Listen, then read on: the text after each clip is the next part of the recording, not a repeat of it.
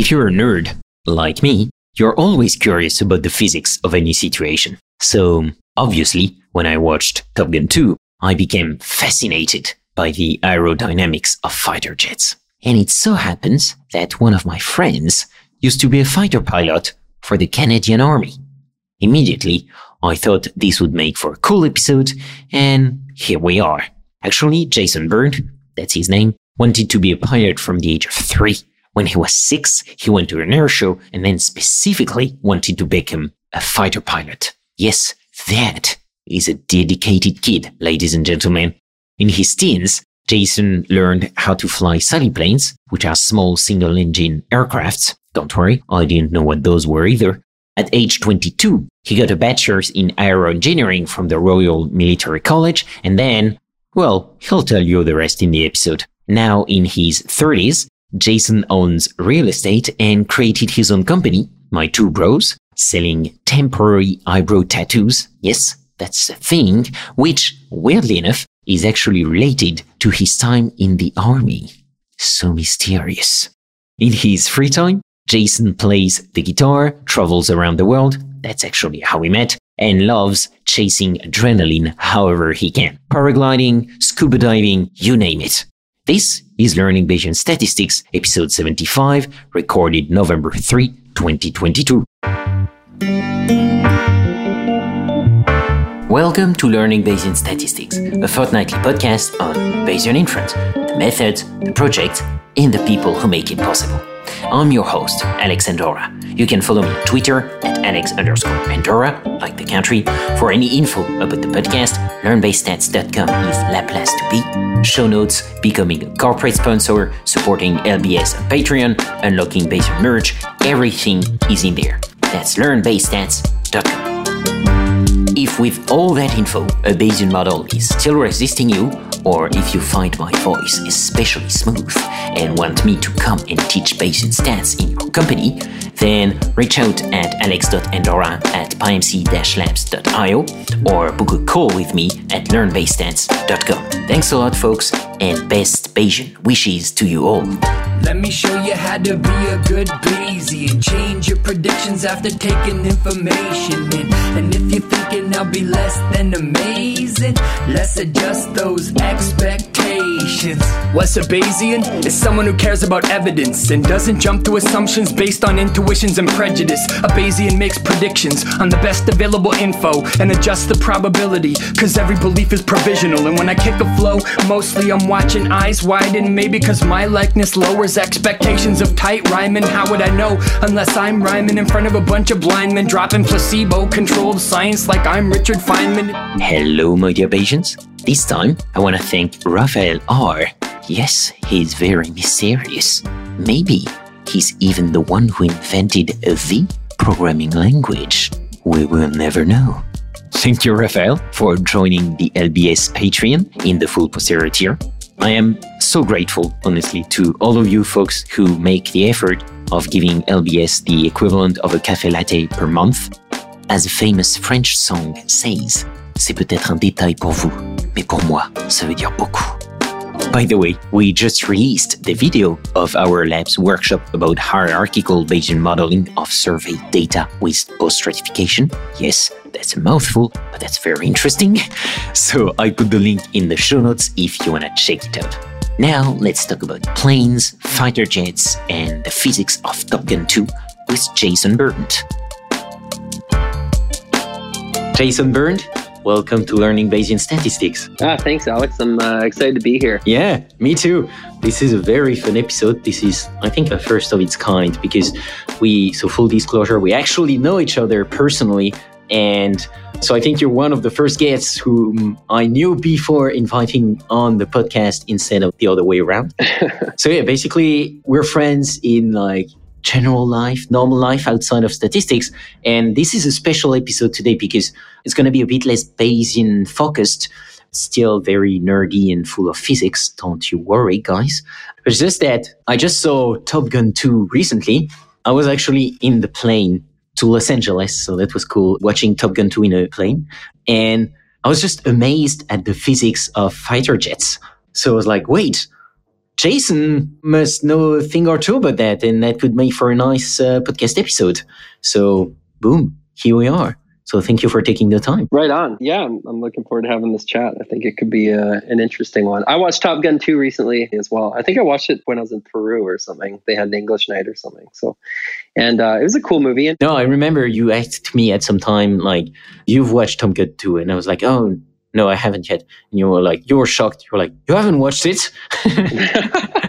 Yeah, I mean, it's a good movie, and I liked it. And I watched Top Gun 1 in my teens. I think I watched it over 15 times or something when I was a teenager because I wanted to be a fighter pilot for so long. So it was like Top Gun's like probably one of my favorite movies of all time as a growing up, and then it was awesome to see the second one come out. Yeah.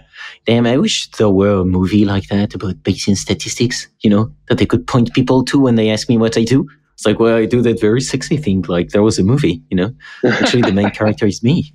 That'd be cool. Maybe I should do that. I'll get the nerds on that project. We should make a movie about Bayesian statistics. Okay, let's do that. I'd watch it.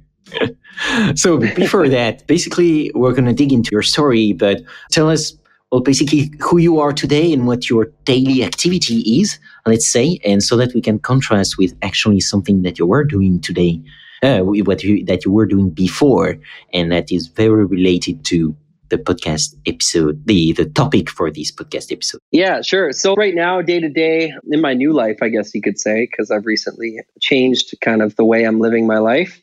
At the age of, I guess, 30, I did that. I'm 32 now. But today I'm living that kind of the digital nomad type life. So I've been traveling all over the world. And obviously that's how you and I met in Budapest. And for the last 11 months, I've been in different places in South America and Europe, and kind of on a day-to-day basis. And I'm deciding where I'll go and, what I'll see or whatever. And right now I'm based out of Budapest. So it's kind of the traveling life is what I'm doing right now, enjoying kind of every day and exploring new things in the world. And then kind of on the work front, in order to obviously continue to develop myself and do things that are other than just traveling around the world. I own some real estate in Canada where I do passive income type investing, Airbnb and long-term rentals and stuff like that, based on kind of that book, Rich Dad, Poor Dad by Robert Kiyosaki, which I got into before I changed my lifestyle here. And then most recently, what I got into was a business where I own a business that's out of the United States called My Two Brows Temporary Eyebrow Tattoos. And I sell fake eyebrows or temporary eyebrow tattoos. Some people call them stickers, temporary eyebrow stickers, but essentially fake eyebrows for people who have no eyebrows at all due to things like alopecia, chemotherapy, trichotillomania. And we sell little sheets of them, and then people buy them all over the world, and we send it to them. I wear them myself too, so I'm wearing that as well because I lost my eyebrows maybe about a decade ago from alopecia, and they haven't come back yet, although a lot of my hair is coming back now. So yeah, and actually, that perfect segue to, we'll put links to your business, like to the eyebrows business that you have, because I love also the origin story of that company, because it's also related to basically what you did before, and like you lost your hair and eyebrows because of, well, basically all the stress you had being a fighter pilot. And what I love is like, well, you built a company in the end based on that pretty awful experience to leave, probably. But based on that, you managed to build a company. So I just love that origin story. Yeah. Because I mean, what happened is when I was a kid, I had like a few spots of hair that left or whatever, fell out or whatever. But then it didn't really hit until I was a fighter in the military college. I went to the military college in Canada for 4 years and did an aeronautical engineering degree there. And then they coupled it with all kinds of military stuff where we had to wake up at like 6 a.m, do push-ups and some crazy music they'd wake us up to. Like, I don't know if you know the song Bodies, Let the Bodies Hit the Floor. I remember my first morning there, I woke up to them blasting that on loud PA speakers at 6 a.m. and hitting our doors, get up. And we had to be outside by the end of that song, ready for push-ups and stuff. So when I was in the military college doing the engineering degree there, I ended up getting so stressed, I lost my hair. It started to come back at the start of flight training, but then once I got into the fighter jets and stuff like that, it fell out again because it's just pretty stressful. And the brows were gone ever since the first spot there or whatever. So yeah, I can guess that. Mm-hmm. So yeah, actually, let's dig into that because, like as you were saying, this is your second career now. So let's talk about the first one. How did you become a fighter pilot and why? Yeah, that's a good question, right? So And it goes for a lot of fighter pilots. I mean, you ask most fighter pilots this question, and they'll most probably over 90% of them are going to tell you that they always wanted to do that. And that's the case for me as well. So it was a passion, like from the age of 3, before I could even speak, I used to point at airplanes in the sky to my parents, but airplane. And then at the age of 6 or something, my dad, because I was clearly interested in airplanes. I mean, I didn't know the different types of planes or whatever, but at that time he paid some pilot, to take me up in a small Cessna or something for my birthday, my 6th birthday. And I was really excited about it. And from the age of about 6 onward, I started playing these little flight simulator games on computers back on those old, those old MS-DOS computers. We had something called Chuck Yeager's Advanced Flight Trainer, just a horrible graphics, obviously. It was a 1995 operating system. And I found it fun to fly planes on that with a little joystick and stuff. And then I started playing things like Flight Simulator 98, Flight Simulator 2000, stuff like that. And I went to an air show when I was 8. It's called the Air Show 98, where I'm from in Canada, in Victoria, Canada, BC. And the F-18, they had F-18 Hornets there, the demo jet, because one fighter pilot a year does demos all around Canada, United States and stuff. I was pretty impressed, obviously, with that jet flying upside down and all that kind of stuff. And, loud, faster than the speed of sound at points and, loops and whatever. So that caught my attention. And at that point, I was kind of like, yeah, I want to fly that. Like, I don't just want to be a pilot. I want to be a fighter pilot. And so knowing that, then I was like, okay, how can I do this? And, the odds to become one are somewhat slim. I didn't know at the time, but there's only about 150-ish fighter pilots in Canada, this population of almost 40 million people. So it's not that many people, I guess you could say it's an exclusive kind of crowd to get into, obviously. And it takes quite a bit of discipline to get there. So how did I get into it? Well, I ended up going into a program. It was all sequentially. I knew what my end goal was, and it was to fly fighter jets. But there were all these goals, along the way, and I'm writing a book about it. But pretty much, in my teen years, the goal was to become a glider pilot and a little small airplane pilot, and it's called a private pilot. And I learned to do that via scholarships in a program called Air Cadets, which is where it's like a paramilitary organization for teenagers, and it's kind of for the goal of getting people interested in the military. I was already interested in being a fighter pilot anyways, and so it made sense for me to go through that program. Finished that program, I ended up becoming a glider pilot or sailplane. I flew those. I still fly them sometimes for fun. And then small airplanes, with engines, like Cessnas, stuff like that. And then I joined the military at 18. And the point was, the reason why, so I had to I went to the military university or military college. It's called Royal Military College of Canada. And the reason why is because to be a pilot in the military in Canada, in most places, you need to be an officer. And to be an officer, you have to have a degree.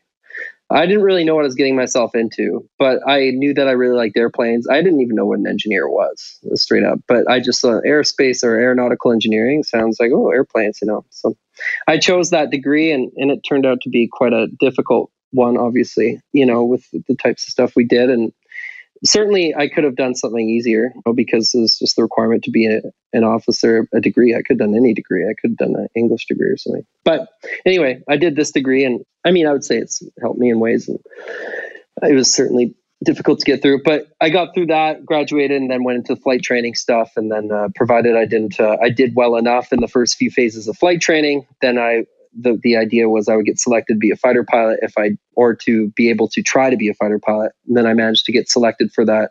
And beyond that point is just don't screw up essentially 2 flights in a row. Because if you screw up 2 flights in a row, and there's quite often no mercy, and you'd be kicked out and put into flying another aircraft or something. And that is if you're lucky enough to even fly another aircraft. So I achieved that at 27. So I joined the military at 18, achieved fighter pilot status at 27 years old. And then ironically, I ended up leaving the military about 30 years old. So I flew operationally on F-18 Hornets for about 3.5 years. Then my contract was up, because a 7-year contract from when you first become a pilot in the military, not a fighter pilot. And I got my wings, it's called, 7 years before I quit the military, became a fighter pilot. And then, did that for a couple of years. And I decided, okay, well, I've done it. So what else can I do in life now? Yeah. And so actually, I'm curious because so it seems like it's a very long training.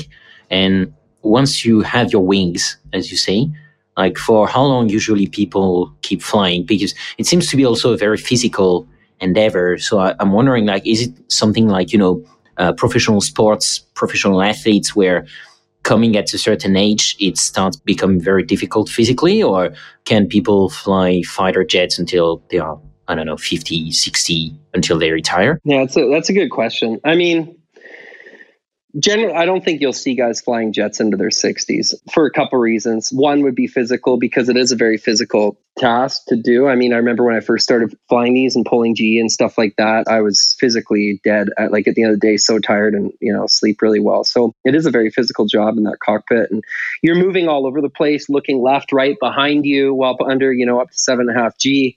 All over the cockpit, just moving your head and fighting accelerated forces and stuff like that. So yeah, it's tiring. That being said, there are guys in Canada who will fly these probably into their 40s or so. But generally at that point, the way it works is you're also, like in the military, there's also progression of rank and responsibility and different things too. So generally the guys, unless you're what we call the career captain, which there are, like some guys will just be captains forever until they retire, and they'll just fly. And maybe they'll end up on some ground tour in between flying tours, but they could fly in, I'm probably into their at least maybe 50 years old or something.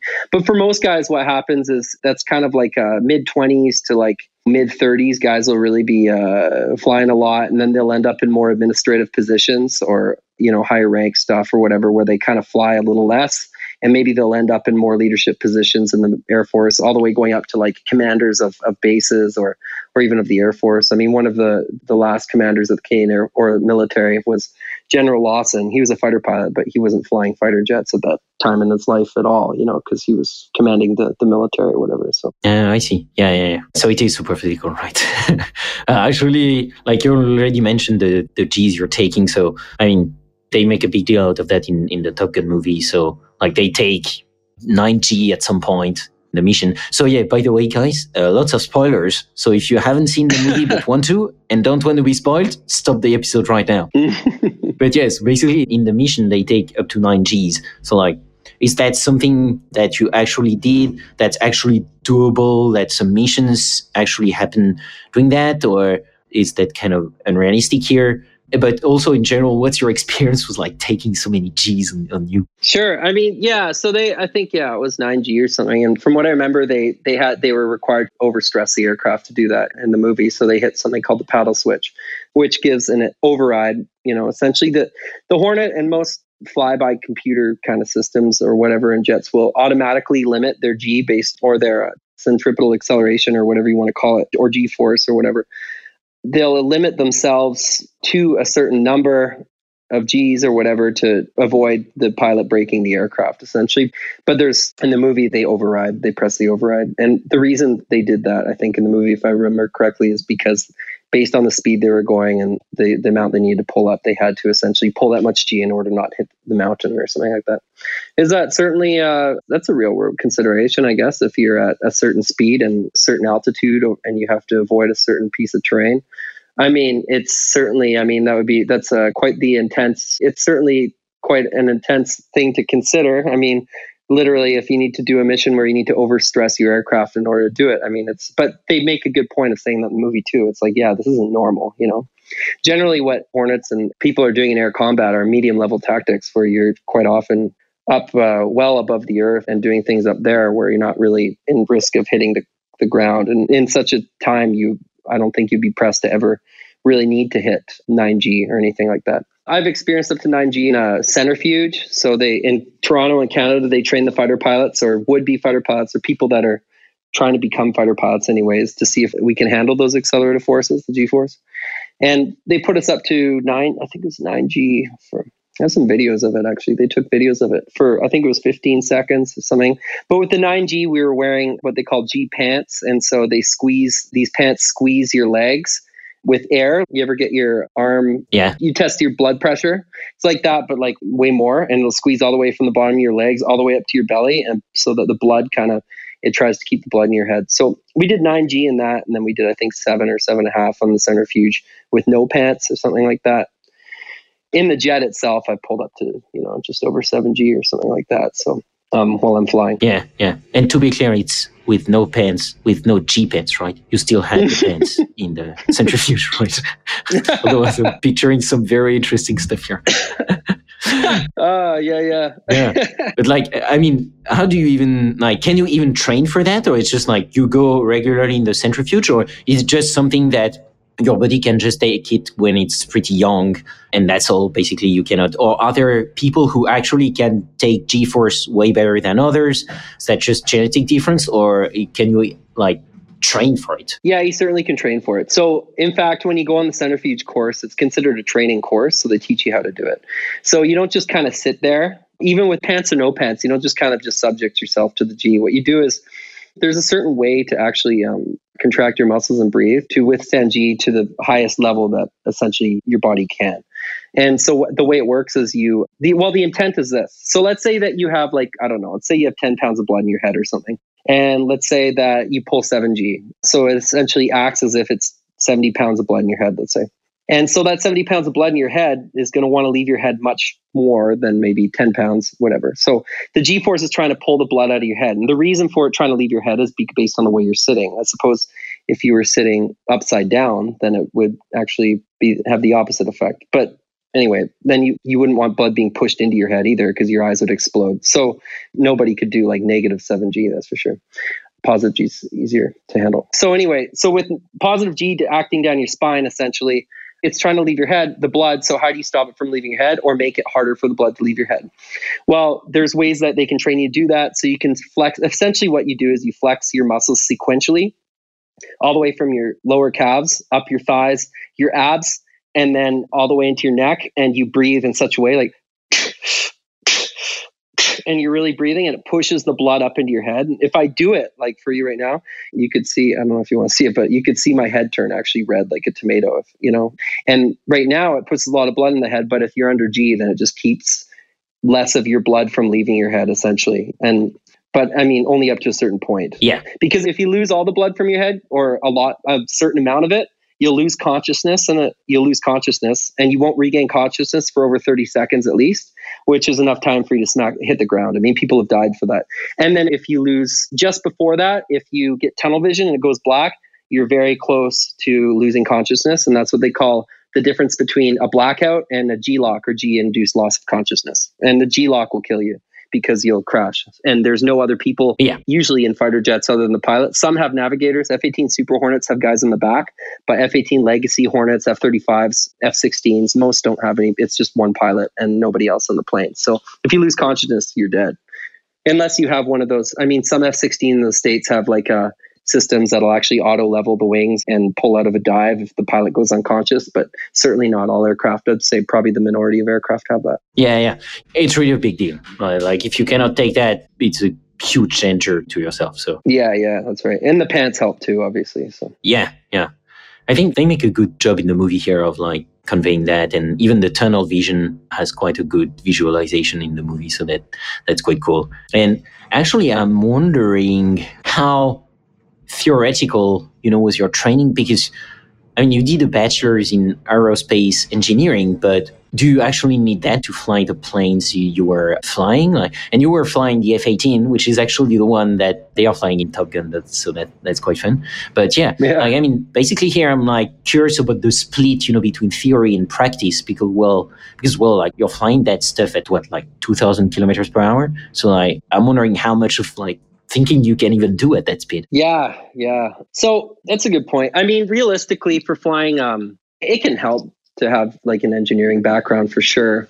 I would say it's certainly not required though. I mean, as an operator of a fighter jet, I mean, by the time you get to the jets and you're flying on these jets, I think the engineering can help you more in my kind of in the primary levels of flying stuff, or at least to a point that it actually, you can notice it, maybe when you're first learning to fly airplanes, elementary flying, okay, I get this about lift and drag and the different forces that act on a plane and how this all works. Because you're essentially learning to fly. I mean, by the time you get to flying something like the Hornet, or any fighter jet for that matter, flying is taken for granted at that point, and you're not really thinking about the flying anymore. So when I learned to fly the Hornet, I took it solo. The third time I ever was in a Hornet cockpit, I was alone. So nobody was with me. That was my third flight. And it was just because we already knew how to fly. We flew something called the T-6 Texan or the CT-156 Harvard before that. aerobatic trainer, CT-155 Hawk, which is like what the British Red Arrows fly. Those were where we learned how to fly like aerobatics and stuff. And even before that, more elementary flying. But by the time we're flying the Hornet, I mean, it's not that hard of a plane to fly in terms of flying itself. I mean, it is in that you go fast, and time is always kind of your enemy when you're flying that because of how fast you're going. It's like every second counts. But it was the tactics that were really the challenging part, the missiles, shooting the missiles, the bombs, the guns, stuff like that. And I wouldn't say those things were necessarily at all. I don't think engineering necessarily helped so much for that. Maybe in terms of like how difficult it was and how difficult it was to be learning to fly the Hornet and maybe how to study things or whatever. But certainly I flew with people who did other degrees, history degrees, English degrees, stuff like that. And they didn't have any problems at all. So yeah, that's quite amazing, right? I mean, this is an awesome testimony to what Homo sapiens can do by collaborating and being like everyone extremely specialized in something, because the engineers who built those planes cannot fly them. But on the other end, you cannot engineer that kind of plane if you're not and don't have like a strong understanding of physics and engineering. And so it's just all those collaborations of extremely specialized people that makes all that whole endeavor possible. It's pretty incredible. Like, whereas if you had to do everything on your own, well, we would probably just still be using very rudimentary airplanes. Oh yeah, that's true. I mean, it's an interesting thought for sure. I guess that means like something that they always say in the movie, you know, it's like, it's the very American stuff. It's like, you know, don't think, just fly. And so I guess from what you're saying, it's basically true, right? It's just like, I mean, in the sense that at that point, it's just, you should be able to fly automatically in a way. That's what you were saying. Oh yeah. And fight automatically too. Fly and fight. I mean, because fighting is the big part in these things. It's essentially what we said is it's like we strapped a jet to our back. That's what we said. So you strap into the jet. It's like it's an extension of you, essentially. Like if you want to go over there, you'll go over there or there, down, up, down, whatever. It's like, and with such thrust behind you and something like that, with those engines, the afterburners, I mean, you can go where you want, do what you want. The thing is, okay, so there's a time to think and there's a time to do in that job. And the time to think through all the possible scenarios and what you would do or whatever is on the ground at what we call 0 knots and 1G. Okay, we're at 1 gravity right now. We're just chilling out. I'm on a couch right now. And 0 knots. I'm not moving, you know. So that's when you do your thinking. And you can go through, I used to chair fly. I would sit, close my eyes on these types of training before the flights. Think about all kinds of scenarios that could happen, go wrong, go right. You know, what do I do here? What do I do there? What do I do if this happens? And then once you plan your flight for whatever scenario it is, whatever war scenario, you go through all kinds of contingencies. So ideally, and you also have prescribed tactics that are based on certain situations, you know, that are all very well thought out ahead of time by people that are in the, you know, essentially the top tiers of fighter pilots, Top Gun instructors. They call them fighter weapons instructors. Okay, that's essentially the people who went through, the people who went through the Top Gun course, because that course is a real thing in America, and Canadians go through it as well. And so those guys will prescribe tactics that they think out in all kinds of ways ahead of time, and discussions and stuff will go on. So the thought, the thinking, the thought, all that's all done ahead of time. And so it's true. I mean, you're not thinking, you shouldn't be thinking, what should I do once you're up there? You should already have a game plan of what you'll do, and if including contingencies, and you should just be effectively proactive as much as possible, and ideally proactive as much as possible, and if required, reactive obviously as well, but instinctually to a point, because like you said, you're traveling so fast up to generally between the 0.7, 0.8 and 1.1 Mach range, 1.2 Mach. So, and Mach being the speed of sound. So in that transonic region of speed or whatever, which is somewhat, I mean, depends on your altitude, what the speed of sound actually is, but you're somewhere in that 1,000 kilometer-ish per hour region of speed. So you don't really have too much time to think. You just have to act. I agree with that. Yeah. Yeah. Yeah, it's super interesting. Raises so many questions, but basically like there is an awesome scene in the movie where basically they escape with an F-14, which is apparently way older than the F-18s. And then they have these, like the enemy has what they called 5th generation fighter jet.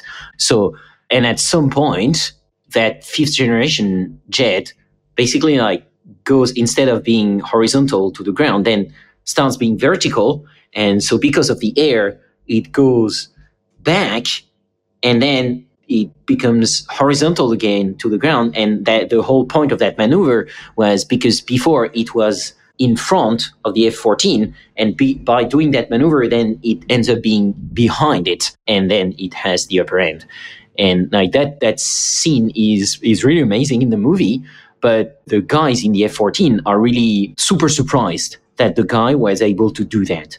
So in a way, it's a way for me to ask, like, how realistic is Top Gun 2 in a way? And like this kind of maneuver, is it something that actually is possible? And if it is it only with that new kind of airplane, or actually the guys in the F-14 shouldn't be that surprised? Yeah, that's a good question for sure. I mean, overall, on big picture, is Top Gun 2 realistic? I was actually quite surprised. Like, I think there's a lot of really good things in there that certainly encompass fighter pilot culture the way it is. I mean, right down to even like the personalities of some of the dynamics between the pilots and the navigator or the air weapon system operator guy, and the dynamics between the men and the woman and stuff like that. I mean, these are well done. I mean, and they were talking about realistic things and issues between 5th gen and 4th gen fighters in terms of avionics and different sensor systems and things like that. So it seemed like they did a good job. I mean, certainly a lot of this bombing run they needed to do was quite intense, maybe. But like the weapons they were using and things they were talking about were really on point. I think at one point they like flew under a bridge or something, which I thought was a little crazy. But I guess if you're up against a surface-to-air missile that is going to shoot you down if you're too high, I can see what they're getting at there. So I think generally is fairly well done in terms of realism. Although it was a very, very intense mission set that they were doing, and the accuracy that they were looking to achieve was pretty intense as well with that bomb, from what I remember. You know, with I would say a very low probability of success. They say that in the movie though too. So okay, I'll give them credit. They say it's a low probability of success, but they don't really have any other option from what I understand in the movie. So cool. Yeah. Now, I mean, you look at that F-14 versus that 5th gen enemy jet. From what I remember in there, I mean, I remember something similar in Top Gun 2, Top Gun 1 as well, where Maverick goes, you know, I'm going to hit the brakes and you'll fly right by. And Goose in the back, he's like, you're going to do what? Or whatever, you know. Essentially, I mean, it's a case of kind of what you're talking about with this 5th gen jet. It sounds like, from what I remember in the scene, the 5th gen jet kind of, it's what do you call it? Downrange travel stop. I mean, Hornets can do this. Lots of fighter jets can do it better or worse than others, depending on if they're considered like a quote unquote slow speed fighter or not. Like, for example, if F-16 Falcon, or more well known as a Viper, generally wouldn't be so good at something like this, whereas an F-18 Hornet is quite good at it. And there's different enemy aircraft that can be better. I think the way they frame this in the movie is as if because it's a 5th gen that it can maybe do a better maneuver, downrange travel stop. Maybe not. But generally 5th gens are kind of, the whole 5th gen argument is more so of an avionics one, I would say, than, you know, you can create like an aircraft that can do certain types of maneuvers where it downrange, you know, it slows down really quickly, like the F-18 or maybe this one that they're surprised by. And maybe they're surprised because it does a better job than what they're used to with the F-18, for example, that they normally fly. But I wouldn't say it's necessarily based on the fact that it's a 5th gen so much as maybe a newer gen or jet that they haven't really seen so much of, if that makes sense. So yeah, I see. And it certainly doesn't stop in air. It doesn't stop midair. But what it appears to stop relative to the F-14, because the F-14 is it's an interceptor aircraft. So they were never made. They certainly weren't made for any, you know, kind of slow speed fighting or anything like that. So an F-18 should be able to effectively do something, you know, similar against an F-14 maybe as well, you could say, if that makes sense. Yeah, I see. And so these 5th generation fighters, like, is that the new generation of fighter jets that we have right now? And like, what's the main difference with the ones that you flew, for instance, the F-18? Yeah, the F-18 is what they call a 4th generation fighter. Then you have like 4.5 gen, which is like a F-18 Super Hornet type thing. So, you know, Super Hornets are a little bit newer. I mean, the 5th gen fighters, F-18s, you know, they're back from the 80s kind of. 4th gen, they're like early 2000s. 4.5 gen, I mean. The 5th gen are kind of, they're the new ones, right? So they're the ones coming out now. They're the F-35 Lightning. Okay, that's the the F-22 Raptor, and then different various ones that they have in other nations, I guess, that are not really allied nations. But what's the big difference between these? Well, realistically, I wouldn't say that the huge differences are in terms of aerodynamics or anything. And that's why what I was kind of getting at earlier in terms of the downrange travel stop, but more so in terms of stealth, being able to be stealth. In other words, less detectable by radar. And then in terms of avionics, so how good the radars are, the sensory systems, these types of things, customization to the pilot, these types of things for the jets, maybe more so. So they're more so of an avionics increase in capability, which is huge, by the way. Don't underestimate that at all. That's a huge capability increase because you can only increase aerodynamics so much, and then avionics is going to be a huge player. So yeah.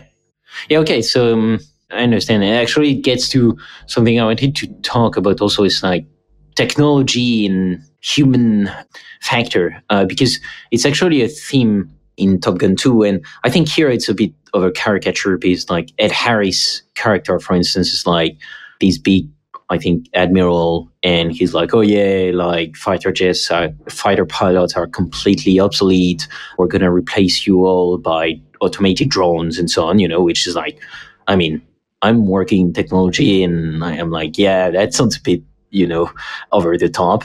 But I guess it serves as, like dramatic effect in the movie.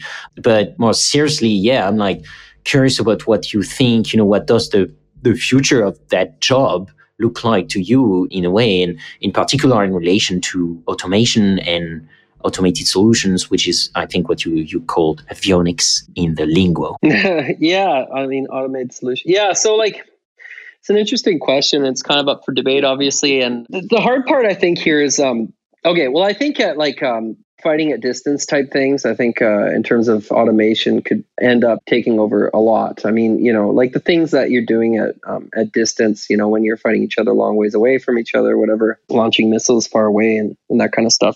The maneuvers that are required aren't necessarily, maybe not quite as dynamic as if you're in a dogfight, one-on-one with somebody pulling 7.5G, whatever kind of fight, a dogfight of some sort, right? And because you have so much distance between you and you can kind of take more time or whatever and whatever you need to do. So I think, and in terms of flying itself, I mean, certainly we're there with lots of autopilot stuff. I mean, if you're flying from A to B, you can turn on autopilot right down to almost landing an aircraft. I mean, in some aircraft, you can land them. It's just a matter of how much avionics you have on board. So airplanes do land themselves as well. And you can go, land them right down to zero visibility and stuff like that. So I think the automation stuff is coming, and there's certainly aspects of flying fighter jets that can be replaced. I think the biggest limiting factor with this is going to be sensors, maybe, because, I mean, a long time ago, they said that maybe nobody would ever be able to translate languages except for a human. And now I guess you can just use your Google Translate or whatever when you're in South America or wherever, Hungary, like I use sometimes. But, so maybe something's possible. But from what it seems like right now to me, it's like, how can you create so many sensors on an aircraft to be able to effectively give a 360-degree coverage up to how far away, behind it, in front of it, whatever, and then be able to use those sensors based on angles between the aircraft and whether or not it looks like an aircraft is going to shoot guns at you or a missile or whatever, and be able to make the aircraft automatically react. It seems like that might be a point at which it'd be very difficult to be able to get automation because it's almost like at some point it's like it requires the judgment of a pilot to look behind him if he's getting shot at or something and be like, okay, this looks like time to do a certain maneuver or whatever based on what's presented to you with the airplane behind you. Maybe it would be easier if you're the one taking the shots, I guess you could say. But then there's different things about rules of engagement and whether or not you legally should be shooting and stuff like that as well. So it's a tricky one. Man, this is awesome because so basically, I don't think but this whole, what we often say in the Bayesian stats framework is that it's actually a framework of statistics that emphasizes the human factor. And so actually trying to come up with statistical models that do the hard part of computing where humans are bad at, but also combining that with human domain knowledge, which is prior knowledge or prior expertise in that field. And it's actually a framework where you try to automate as much as possible, but you also try to keep the human trade-off or arbitrage, as you were saying. You need the eye of a pilot, whereas sometimes you do need the eye of a domain expert or the eye of a modeler to make sure that the model is giving you right answers, right? And answers that make sense, because it can make sense to the computer, but you actually know the world and live in it, and so you can actually see if the causal relationship, for instance, makes sense in one direction and not another. And the computer cannot really do that for now, at least.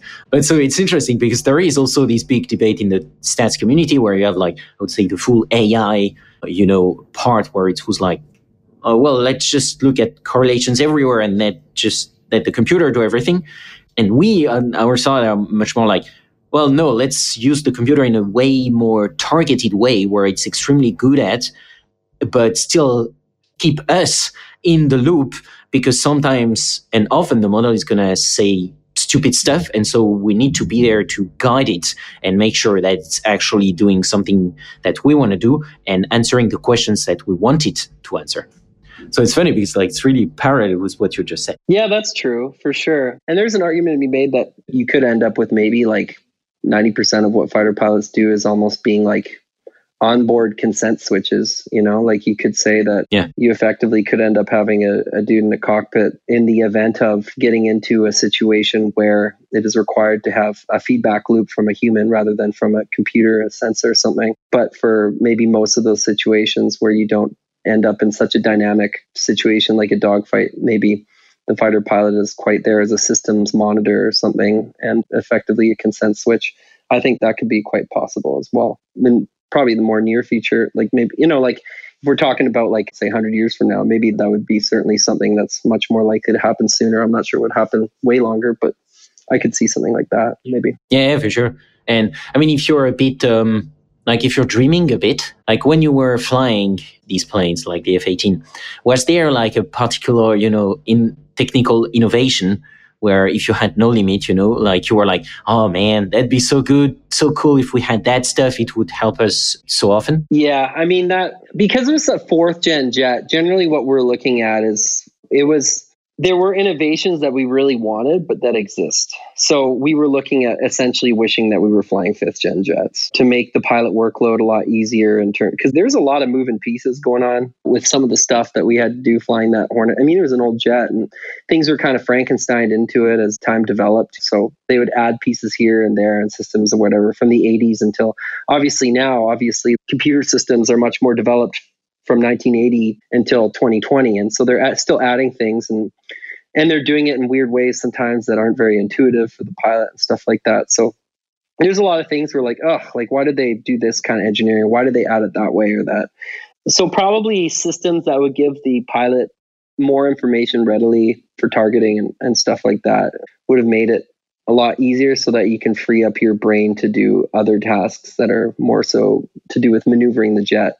Because you're always against time. And if you're not moving your jet properly at a certain time, I mean, because you're closing on another jet, if you're going head to head, at 2,000 kilometers an hour or something, obviously you're running out of time quickly to do things before it could turn into obviously a much more, you could say like dangerous scenario in war, like where you could get shot down easier and stuff like that, or even more dangerous, I guess you could say, in training because if you're converging in the sky, it's okay. We do that all the time, but then you have to be more aware of where you are and make sure you're not going to hit them either vertically or horizontally, stuff like that. Yeah, I see. Yeah. And is there one, like, before, I'd like to dive a bit more into the personal side of things, but before that, I'm wondering, like, if we de-zoom a bit, would you say there is one biggest enemy when you're flying that type of engine? You talked about time, you talked about reaction time and so on. Like, well, is there like one big thing that's mainly is your enemy in that kind of business? Yeah, it is time. Time is your biggest enemy when you're doing this because everything is so dependent on it. Generally, especially when you're coordinating with other aircraft and dropping bombs and here and there, we need to be in and out by this time. If you screw with time, when you're behind enemy lines, then you're going to end up, if you're late for anything. So you can't be too early, too late. You're too early to drop a bomb. You could drop it on the wrong people because people move, cars move, stuff on the ground. If you're too late to drop a bomb, same thing. You could also have conflicts with other bombs that are dropping from other aircraft. If you're too late for whatever reason, then you could have other aircraft that were able to scramble and launch and come intercept you and try to shoot you down while you're over enemy territory. If you're too late to turn around and go back home, other planes could try to shoot you down and stuff like that. So, and like I said, you're always closing on everything that's on the ground at about 1,000 kilometers an hour, and any aircraft or airborne threat that's coming to try to shoot you down, you're closing on each other at about 2,000 kilometers an hour because you're going head to head. So distance gets eaten up very quickly. And all of a sudden, you can find yourself in a situation where you're like, how did I already end up merging with this aircraft? And now we're in a dogfight, and that's, again, now you're in a big problem of time, because as you wrap up in this fight and try to shoot this plane down, or he shoots you down, you got other planes coming to support him and stuff like that. And you're behind enemy lines. So time is definitely always the biggest enemy with this, in my experience anyway. Okay, I see. Okay, let's take it to the personal side of things, because I'm also interested, how it is to be a fighter pilot. So basically, because our brain is extremely adaptable, right? It has this amazing ability to just adapt to its environment all the time. And so in the end, I'm wondering if this constant stream of adrenaline can in the end still become boring, because, well, you're doing that every day. So yeah, to us, it's super weird, and that would be extremely unsettling at first. But then I'm wondering, does it get kind of boring in routine, or is it really always something that's almost completely new? Yeah, that's a good question for sure. And I found this surprising actually when I was doing it. So I'm just thinking, when I was on flight training, it was always interesting when you started flying a new plane. It was fun when I started flying something called the Grobe 120, which is a little piston powered plane. It was fun when I started flying something called the Harvard or the T6 Texan, the CT-155 Hawk, because it's the first jet I flew.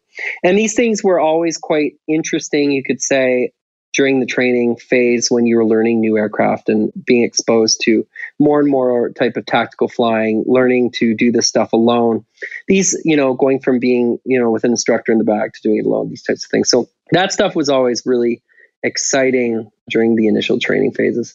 What was interesting is once I became a fighter pilot, I was still always training, but we were training kind of relatively the same mission sets, just how to do them as a leader instead of a follower, or maybe a leader of more airplanes or whatever. But the actual tactics and stuff got to be somewhat the same and repetitive, and same with the flying itself. And I guess it makes sense, because if you don't want to have to think in the air, like we talked about, then you probably want to repeat these things hundreds of times, so you have an instinct on what to do. So for that reason, it did get repetitive, and it certainly lost the adrenaline. I mean, unless you're flying really low at maybe a couple hundred feet over the ground, that could be pretty intense generally, because you're always a split quarter second away from hitting the ground and dying. So you got to keep your wits about you. That always gave me adrenaline.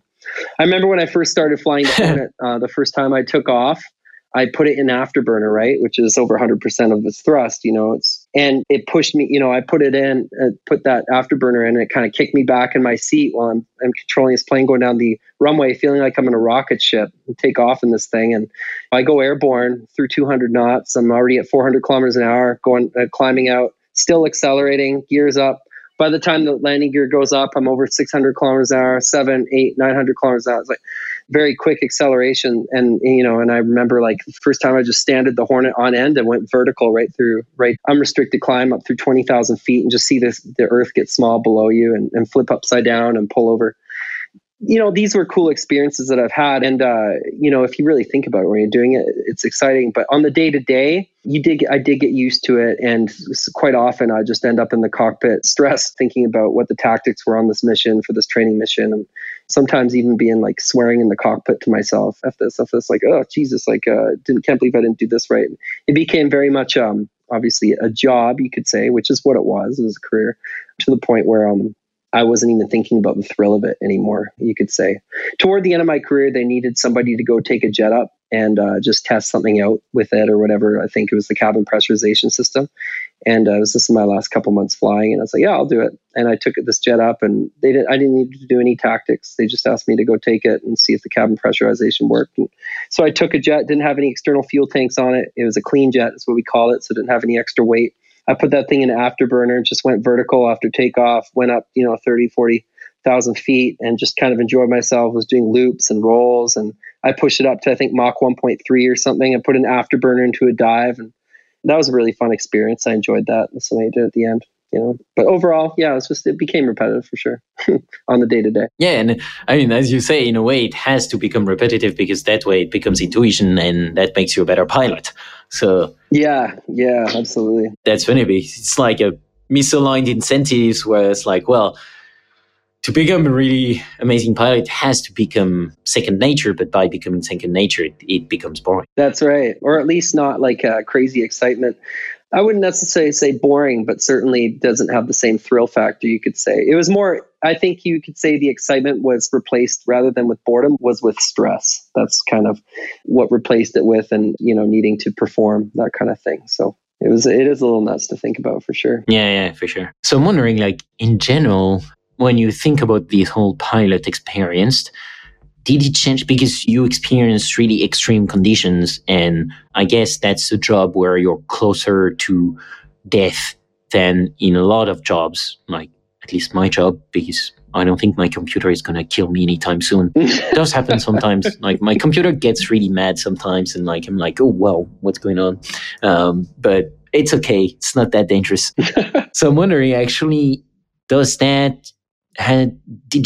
that change the way you're living your life right now? Did that whole experience leave you with something that, okay, now I'm living my life that way right now because of the experience I had before? Yeah, certainly in a few ways. I mean, so first off, in terms of what you're talking about, like the danger stuff, and absolutely, it kind of spilled over in that, like, a lot of things don't seem very difficult to me now, I guess you could say. And it's just because it's like, I feel like if I'm at 0 knots and 1G, like I talked about, sitting on my couch, like I can think about something and problem solve it without really any problem, whereas obviously if you're having to try to think about something in a jet, it's time's against you, and you can't necessarily take all the time in the world. And it allowed me to think about contingencies a lot when I used to do that. So I think it spilled over into my personal and business life, and that a lot of things seem doable to me, I guess you could say now. And having flown these jets or whatever, it certainly seemed like a almost impossible feat, looking at it when I was a kid to,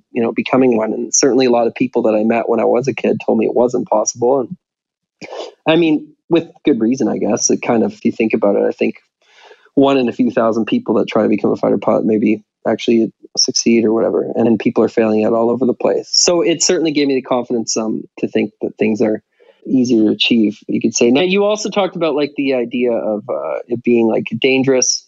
Yeah, that's true. So maybe I look at a lot of other things as not so dangerous. I think I would agree with that as well. So because that was quite a dangerous job, either in the aspect of if you were to be in a war, I guess you could say, if people try to shoot down to the fact that you're flying in a supersonic fighter jet, sometimes at 200 feet over the ground, where you're, a tenth of a second away from hitting the ground if you don't look out properly or whatever.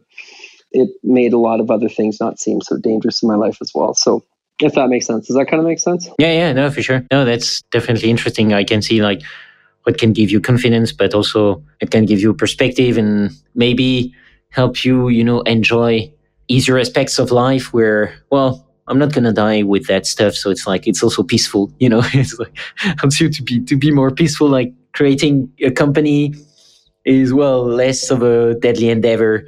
And that can be a good change of pace also. Yeah. The stakes don't seem quite so high. Yeah. I remember when I quit the Air Force, it was like a month after. I was walking around in my hometown of Victoria, and I remember I walked in front of this hotel. It was the Fairmont Hotel, which is a nice one in Canada. I think they have them in a lot of places in the world, and they had this big rose garden in front, and I was smelling the roses. I remember I went to smell the flowers, and then I thought, oh, this is interesting. I've retired from the Air Force. I'm literally smelling the roses, just enjoying kind of being chill and different kind of life pace or whatever, There were other things that I guess you could say in the military, more so than being a fighter pilot, but being in the military, I was told where to live, and I didn't necessarily like that. And so something I took away from that, now that I can live where I want, is I'm making sure that I live really where I want. So that's why I'm traveling around the world and kind of practicing that kind of freedom, like we were talking about earlier. I think that certainly gave me a desire to want to do that, because I didn't like being told to live in Cold Lake, Alberta, or Moose Jaw, Saskatchewan, population 3,000, which is all military and oil workers or something like that. So, yeah, no, I completely understand. And I mean, me, it's kind of the same in a way. I had to live somewhere for a long time in my life, and now not having to do that, it's you embrace that freedom for sure. Yeah, right. It's a great feeling. You choose to do it. It's much more of a choice. Yeah. Yeah. And so before asking you the traditional last 2 questions, I actually have another one, which is, because you said it's an extremely selective process to become a fighter pilot. So Actually, I'm wondering, is that more of a technical difficulty or physical difficulty? Is it like really, like trying to become a Navy SEAL where it's like mainly physical stuff and I mean also morally, I guess. But then fighter pilot, where does the difficulty come from? Like, is it more technical actually, which is like the flying techniques, and that's what discriminates among people? And so more generally, then, is there a piece of advice that you would give someone who wants to become a fighter pilot today? And maybe a piece of advice that you wish you had when you were that young and trying to make it as a pilot? Yeah, certainly. I mean, because I remember I was really going for a long time and I didn't really know any people.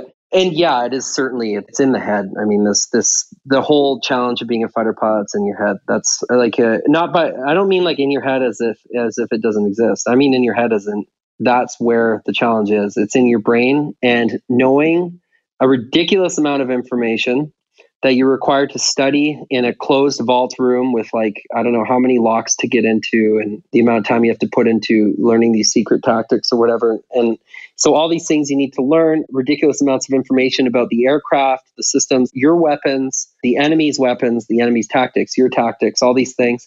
And then being able to put them into action in the air when you're against time, split-second decision-making that needs to be based on instincts, which is based before that on the information you know. So that's why it's so difficult. And it is very difficult. I mean, it wasn't easy when I did it. So I don't know, like, yeah, what would I have liked as advice? I mean, maybe a little bit of a reality check, I guess, I'm happy I did it, certainly. But it would have been nice to know that, or somebody just to be like, hey, just so you know what you're getting into here, you're going to live in some of the most undesirable places in the country for time on end and sit in windows with no rooms for hours on end until midnight on computer systems that you need to take do all kinds of security checks and stuff to get on so you can study or whatever and learn all these things and know all these things by heart so that you can maybe fly a couple hours a week.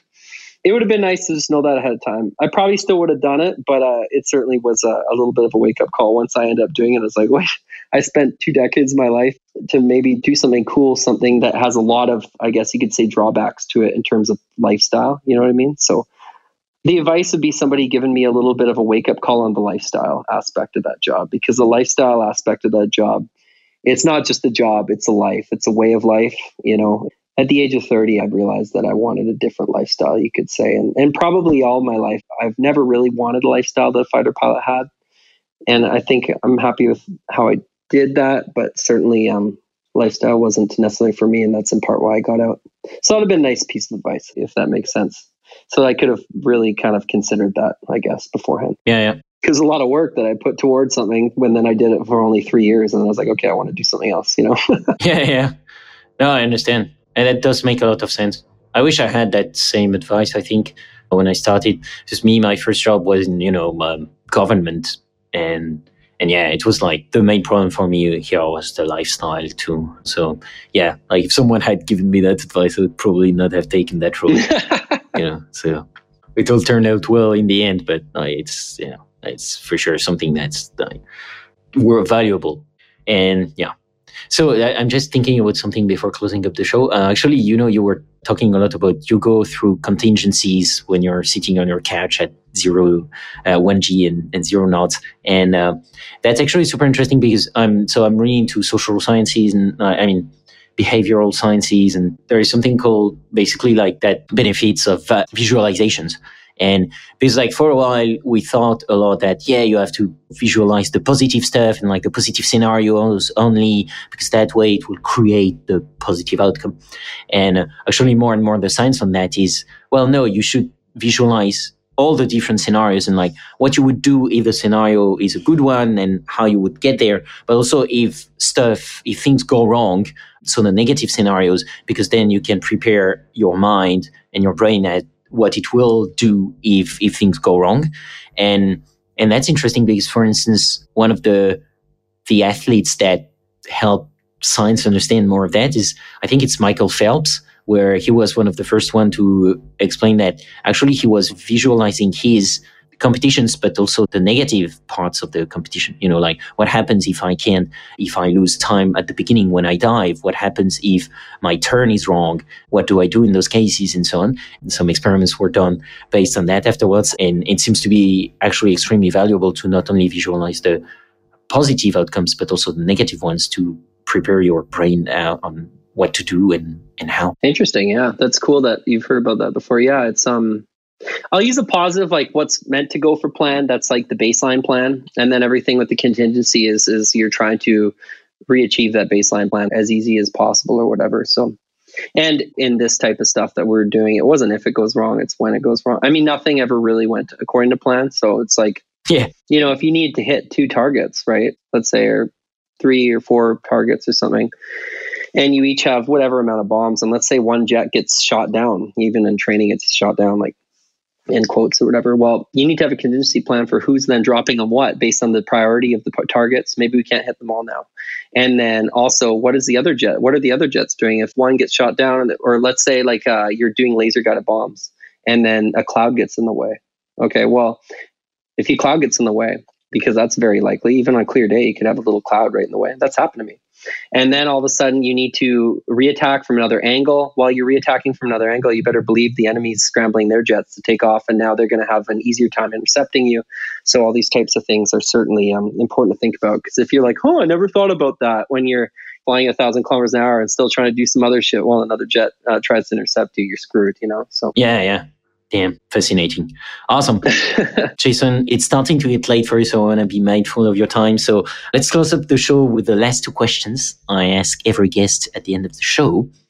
First one is, if you had unlimited time and resources, which problem would you try to solve? Yeah, I thought, I think I don't know if it's considered, I guess death is considered a problem. So it is for me at least. So one of my biggest fears is getting old and dying one day. So I understand that probably if I say this, or, if you think about the practical aspects of everyone living forever, it wouldn't work. I get that. But I would like to live forever. And so if I could put unlimited time and resources into something, I would want to figure out how you could live forever, because there's so many things to do in this world and so many things to be able to see. I mean, I realize this when I've been traveling. So many different aspects of business or different interesting fun activities you could do. It just feels like we don't have enough time, and if we could just like not age and not die of maybe, getting old or something, maybe I guess you die from, eventually maybe getting something like getting a car accident or whatever, statistically, if you live long enough. But I think that would interest me, I guess you could say, knowing that I'm sure there's people that would criticize that based on the overall idea for the world. Maybe wouldn't be the good thing for 6 billion people to stay alive forever and continue to reproduce. But I like the idea of it. Yeah. No, man, that would make for great science fiction novels, because it's like, living forever, but imagine you live forever and like you still age. Honestly, I wouldn't want that. If you have the body composition of a 100-year-old and you live for millennia. Oh my God. So it's like, oh God, that'd be horrible. Yeah, you have to caveat a lot. But you could have science fiction novels where it's like, well, you have eternal youth, but you cannot reproduce, for instance. Things like that. It could make some fun scenarios. Yeah, right. Yeah, but then I was gonna poke at your answer, because it was like, wait, if you have unlimited time and resources to think about something, doesn't that already mean that you've solved eternal life? Because unlimited time means you already live forever. So, like you've already... So you don't... Because you have unlimited time. You've already solved that problem. Yeah. Yeah, you already have unlimited time. So you're already eternal. True. All I need to do is take you up on the offer. Yeah. Yeah. No, but I guess your answer then is like being young forever. Or at least being able to travel forever. Yeah, call it 30 years old or something, forever kind of in your body or something. That'd be nice. Yeah. Maybe it's one of those be careful what you wish for things. Maybe. Yeah, for sure. Maybe after like 1,000 years, you're like, this sucks, but. Yeah, because you would have seen everything. Yeah. But my mortal self at this point in time thinks it would be a beautiful thing. No, for sure. Yeah. Yeah, damn. That gives me ideas for some science fiction. So, second question. If you could have dinner with any great scientific mind, dead, alive, or fictional, who would it be? That's an interesting one too, because it's kind of cross answer, I'd say.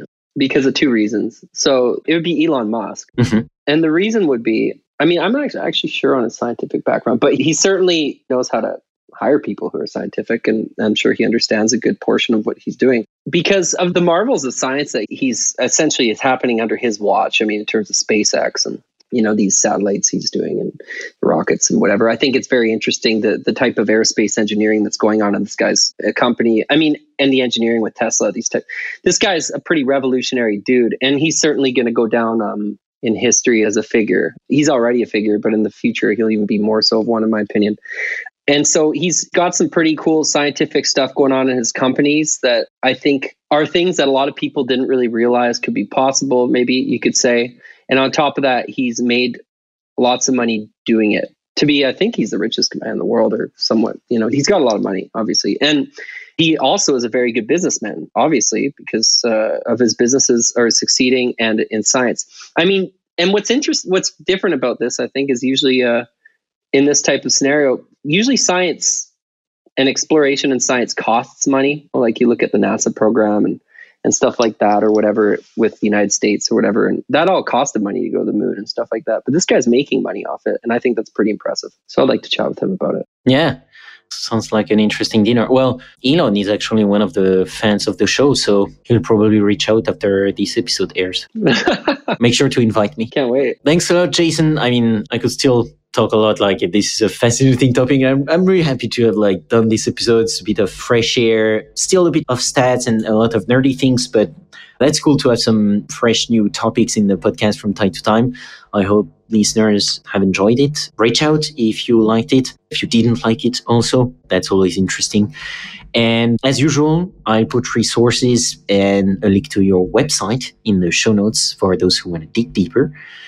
Thank you again, Jason, for taking the time and being on this show. Yeah, thanks, buddy. I had fun. Thanks for a good conversation. This has been another episode of Learning Bayesian Statistics. Be sure to rate, review, and subscribe to the show on your favorite podcatcher or on Podchaser, and visit learnbayesstats.com for more resources based on today's topics, as well as access to more episodes that will help you reach true Bayesian state of mind.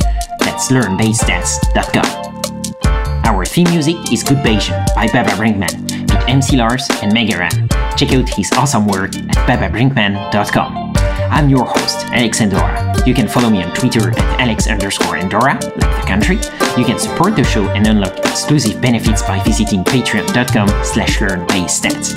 Thanks so much for listening and for your support. You're truly a good Bayesian. Change your predictions after taking information in. And if you're thinking I'll be less than amazing, let's adjust those expectations. Let me show you how to be a good Bayesian. Change calculations after taking fresh data in. Those predictions that your brain is making, let's get them on a solid foundation.